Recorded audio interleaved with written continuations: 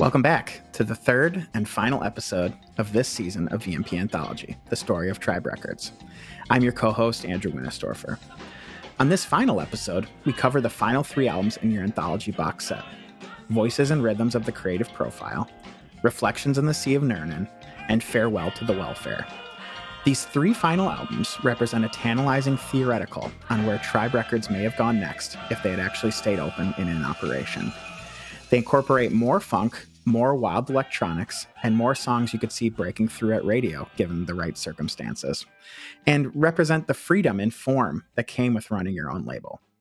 Tribe would close before the final album in this box could be released, but these 3 records show clearly that for a label run on a shoestring budget, Tribe had impeccable taste.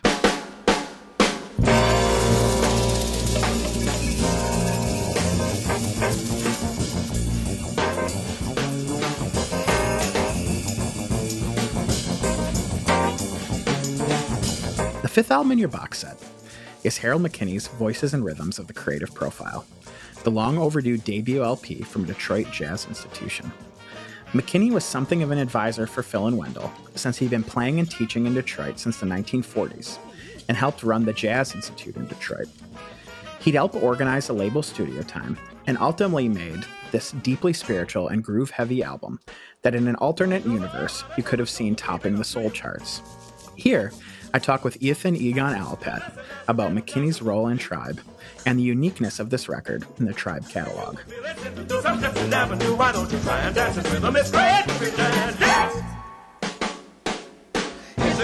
Let's talk about the Harold McKinney record that's in this box. Yeah. So it seems like he was kind of like the older advisor for Wendell and Phil at the Jazz Institute. Yeah, he was. He had been around for a while. He's not that much, he's deceased now, but he wasn't that much older than them, but he was established. Mm-hmm. And, you get the feeling that they learned a lot from Harold, which is why it's so cool that, Harold has this incredible album, which is very different than the other Tribe records, like those choral vocals, they're insane. That jazz dance is just, from the minute you hear it, you're like, wow, this is like a thrilling rendition, almost like the cover of all covers of Freedom Jazz Dance. And, you hear that, he incorporated a Moog, and at the same time, he's been there playing his keyboards, and it's, very, centered on community and spirit and, culture and lineage back to Africa. I mean, Harold McKinney was a deep cat. And we're thankful that he has this one album on Tribe, because other than that, his albums as a leader didn't come out until far later, and they were all mainly on cassette, done with Wendell Harrison.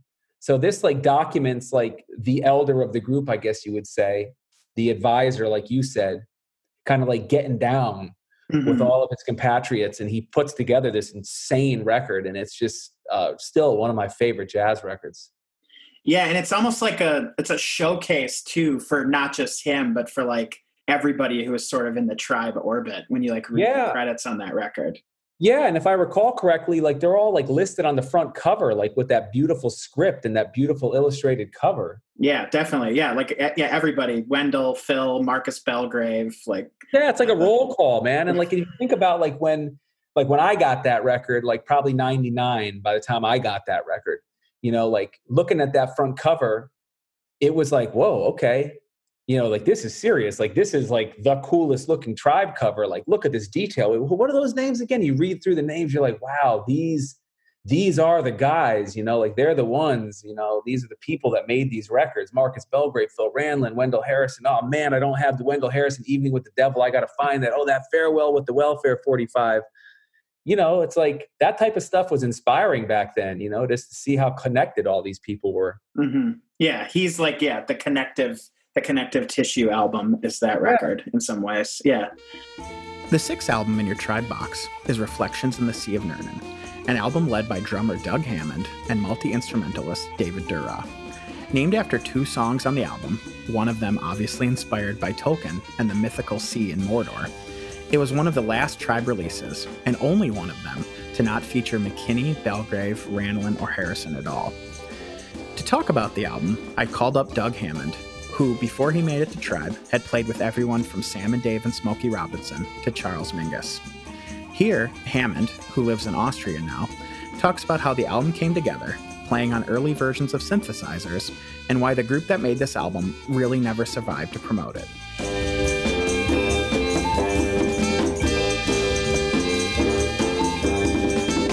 So I guess to start off, how did you kind of link up with Tribe Records? Well, the thing is, I was living in Detroit from 1965 to 1970, and then I moved to California for a year or so, and then I moved to New York. And whenever I go somewhere, I always find a place I can be organized. There was a little place on St. Mark's Place between First Avenue and Avenue A in New York called Someplace Nice. And whenever somebody came to town, it was a friend of mine, he had this place, like a little social place. He would always try to help people, try to uplift themselves. And I did some solo stuff. So Marcus Belgrave happened to be, we did this recording in California with David, and we were supposed to actually do it with Strata East. And we were in New York, and then Strata East was going through some internal adjustments, I would put it that way. I don't know. And so it was delayed, and Marcus happened to come to town. So naturally, I brought him over to the Someplace Nice, and we began to talk. He said, well, look, man, you're in the Detroit family. Why don't you put it on Tribe? I said, well, what's Tribe? He said, well, we put together a label in Detroit. And I said, well, okay. I said, and the conditions were like, we're in control of our own product and stuff like that. So that was clear. So I said, well, it's Tribe label, but I mean, it's going to be, label can't own it. I have to own it. He said, no problem. So that's what happened, actually. Because we had already recorded in California at the different fur trading companies. Same studio in San Francisco that sometime Santana would go. No way. I mean, so how did those sessions come together? Like you said Strata East was who you're supposed to put it out on. Like, did they approach you, or like, did you just go into the studio and, have the idea that you could go to Strata East? No. Actually, I was in California studying at a place. My only year of studying I was living in Oakland and studying in Berkeley at a junior college there. And David Durrott actually hooked that up for me with the grant because he was teaching there a little bit. So in the process, Otis Harris was out there because he got both of us, something kind of small stipendium to go to the school, and they would, we get paid, we get subventions, from the whatever. And I was also writing all kind of grants, things to get money. So we were there in California, and David said, well, we have the possibility to record. So I said, really? I mean, I didn't take anything like that serious. So I said, okay. Then I found out it's really serious. I said, oh my goodness. So we put it together, and my idea was, I said, well, being in California, being the nature of it, this kind of music, I don't really want to do this because I don't like electronics, to be honest. I don't care for electronic instruments. And the Fender Rose is the ugliest instrument in the world. I hate it. So I say, I can't stand it even to this day. It's an ugly thing. And so David said, well, we can put it together. So he when I checked out what studio and all the stuff, I said, well, this is serious stuff, I said, well, if it's that serious, then I'm going to take it that serious. And the only thing I can put on there that I would really like to do would be moves, because nothing else I want to do. I don't want to play like that. I play funk, blues, and all that, but I didn't want to do that. So I said, okay. So I decided, okay, this would be a good thing for David and Otis. They can take this up and maybe take a band on the road. I'm not going to do it because I don't want to do it. I don't care for that, So that was the idea. So we went in the studio. It was serious studio. I said, wow, we're in the studio, serious. So naturally, when we're in the studio a few days, I take everything completely serious. So being there, we do it. And actually, there's a group called War. Have you ever heard of War? Yeah, sure. Okay, the producers of War. We had with the what we have there. I we submitted it to the people of war. So they came to San Francisco to hear the group live. Well, Otis Harris decided instead of rehearsing, he'd drank wine. So we decided, okay, when we do it, we'll do it without the saxophone.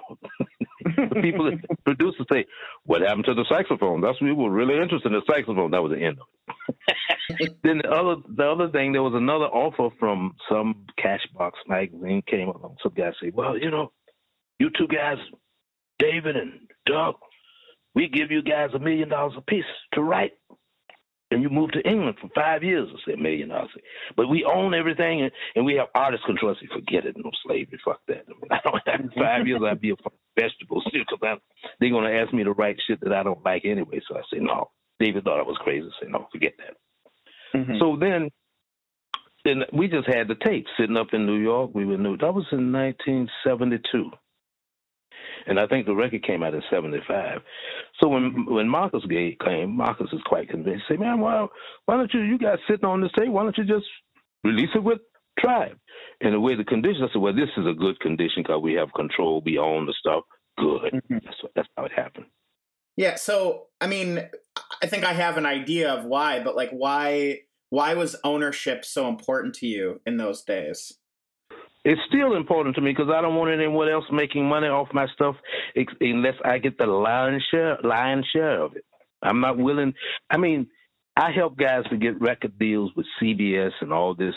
But the thing is with CBS, they have what they call an A&R man, and they want to give you musicians. There's no company that I want to – there's nobody like that to me. If they give me $2 million and I don't have to pay them nothing back, I'll do it. But I don't trust none of it. I don't want to be a star. Mm-hmm. Stardom ain't what I'm after. And there's no company, their roster of musicians are not going to play for me. I'm a nobody. They come in and play my shit like, wash the dishes. I mean, I know this, So yeah. I say, well, I don't want to be in a big company, and I don't want to be a star, and I don't want somebody telling me what I should do because they don't know my shit. Plus, I see too many guys who have record deals and don't work. I said, well, what kind of shit is that? You give a record deal and you end up owing them money. I said, well, no, I don't want to do that. I just be a hardworking. I'm not a studio guy. I can't play. I tell you, when I was in Detroit in Motown, when I first came to town, because I was already a seasoned drummer coming from the Florida, Motown said, oh man, you can do everything. So I went in the studio one time. Okay. And that was the worst thing because I had been in jail and all that stuff. I go in a booth. I say, oh, God, a booth. Then you put on headphones. You got to listen to music on headphones. I said, this is just like something like out of the, what they call it, Star Wars. It wasn't even Star Wars at that time. I say, this is something like the control man in the booth. I say, this is bullshit. They say, hey, man, this is what's happening, So they said, we give you $125 to work 8 hours a day. I said, this is like jail. No, this is garbage. I hate headphones. I can't do this. I did it one time. I managed to do it. I could do it, but I didn't like it. So I said, why should I do it? I have no children. I have no wife. And what do? I mean, I have enough work to live, so I don't want to be famous. I want to be effective. And, fame ain't got nothing to do with quality, so. And then when the unfortunate thing about it is that I didn't know anything about. I didn't know if you have a record. When you do the record, you're supposed to promote the record and have people to come to your concerts from the record and sell records. I didn't know anything like this. Mm-hmm. So we did the record and went to Detroit. I was on the radio. I was playing with Lonnie Liston Smith, and we go to the radio with Lonnie Liston Smith, and all of a sudden I'm in the next booth. He said, what are you doing? I said, my record just came out. Oh, really? I said, is it that serious? It was almost like a competition. I hate competition. So I say, I don't like sports at all. So I say, so he said, well, what are you? I said, well, it's just a record. Now, I didn't understand how it works, Mm-hmm. I didn't understand how. But the thing is, I'm glad because I didn't want to go on the road and play that. I wouldn't want to sing Wake Up Brothers today. Mm-hmm. I wouldn't want to do that. I don't want to play that kind of music myself because it doesn't. I mean, I like to play it. I love when I play with Smokey Robinson, the Miracles, and Sam and Dave, and the Five Royals, and Martin. I love that because I'm the drummer. I'm I'm doing my part. But I would hate to be out front doing that kind of stuff because I couldn't want to. I would have to get drunk and everything else to do that every day, because it ain't something I want to do. So I tried to do it get them to do it. They didn't have any interest. I mean, nobody in that band had any idea of how to have a band. Even to this day, David can have a band, but they were not interested in either. So that was it. Mm-hmm. And the ironic thing about it is this is the record that people are more aware of than all the other records I made. Why do you think that is? Well, because it appeals to the commercial mind, I guess, the people who want to promote commercial electronic stuff. Mm-hmm. And this is the first. This is what you say. How would you say that? Nevo. This fits into the commercialized thought pattern. Mm-hmm. And well, I don't think like that. I like to make. I'm a live musician, a live playing musician. And right now I'm just working on solo because I can't find anybody to play what I want to do. Mm-hmm.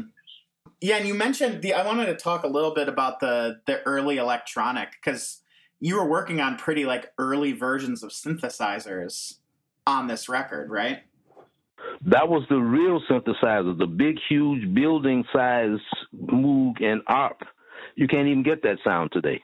Right. Yeah. I mean, what was that like to, as a drummer who had been, mostly playing live, what was it like to, have access to that and be working on that kind of instrument?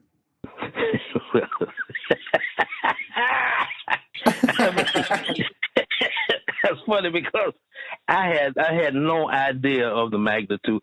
They say, okay, this is the synthesizer. I say, what? They say, wow, that huge thing. I say, just that was already. I said, wow.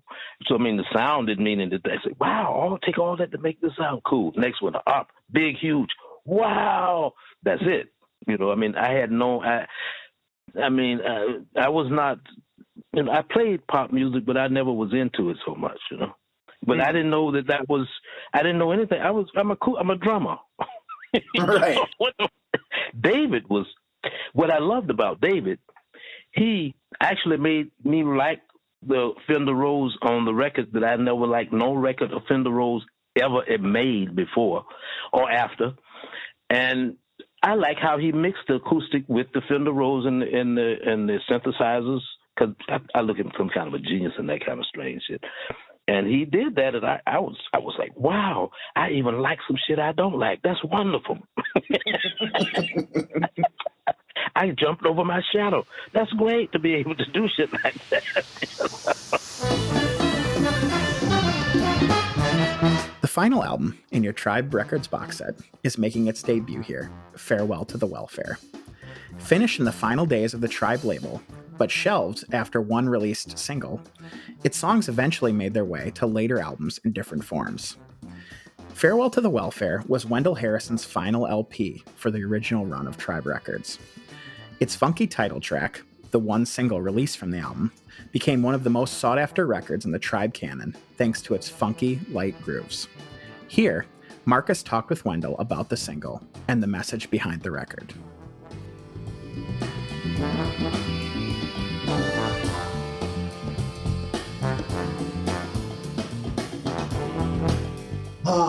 19.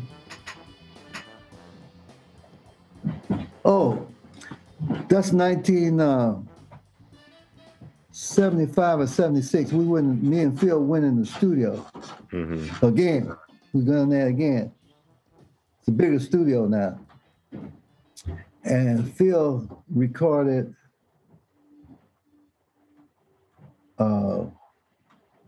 Sounds from the Village.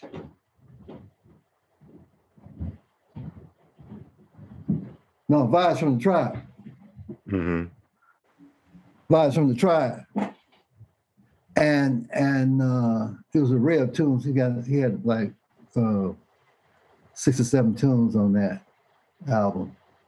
And then I recorded a array of tunes. And one of those tunes that I recorded was Farewell to the Welfare. Now I was going to put out that album, but I stopped. I only put out the 45. I made Farewell to the Welfare 45. in 1976, 75 or 76. And it's a self-determination. You want to know about the vibe of the tune itself. It was a self-determination expression where you have to do, we're saying, well, we can't be dependent on someone to take care of us. We can't like handouts from the welfare of the government so much. We have to look for our own efforts and be more self-determination, dealing with your own businesses, trying to construct your own way of life. Because back in that time, being in the Republican regime at that particular with Nixon, people was getting kicked off of welfare. Government funds was limited. It was, put the brakes on that. And dealing with Sun Ra again, I saw Sun Ra support itself. He asked nobody for nothing, in terms of he's always promoting his product and creating stuff that not only support him, but an array of other people, that he had brought from Chicago and New York, like John Gilmore, Pat Patrick, Ronnie Borkins, all kinds of people he brought from Chicago dealing with his orchestra, and he was supporting them. And even if he was saying, Sun Ra was saying, well, if you play this music and perform with me, I'm gonna put you out there. You're gonna work with other folks. And he said, I don't mind you working with other people. Just come on and do what I want you to do. I'm gonna put you out there, but at least be loyal to me. If I call you, come in and pay homage, to the Ra, So, and he was right. When I worked with Sun Ra, all kinds of other people started calling me, to do various things.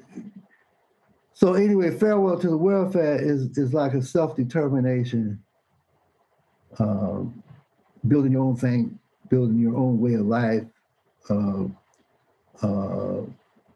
trying to control your own destiny.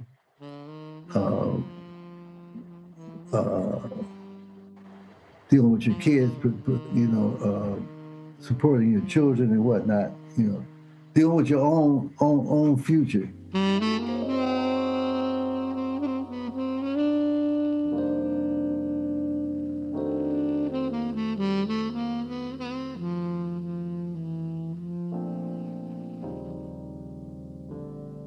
Well, that's it. That's all we have. That concludes this season of VMP Anthology, The Story of Tribe Records. Thank you so much for listening to these podcasts and buying this box set. Each and every one of these boxes ends up being a passion project for too many people at VMP to name. It takes a lot of us to put these together. And we are all so grateful for you, the best record buying populace on earth, for making these possible and making this our job. We'll be back very soon with 2 new seasons of this podcast. One on Herbie Hancock. Those boxes will be shipping this spring, finally. And we'll also be back with a season and a new box that will make you want to bang your head. That's as good of a hint as I can give you. This season of the VMP Anthology podcast was co-hosted by Marcus J. Moore and me, Andrew Winestorfer, who also executive produced. It was produced by Jonah Graber. A special thanks to Wendell Harrison and Phil Ranelin for their legacy of music. And make sure you pick up Marcus Moore's new book, The Butterfly Effect, wherever you buy books. And as always, remember, listen to more Marcus Belgrave.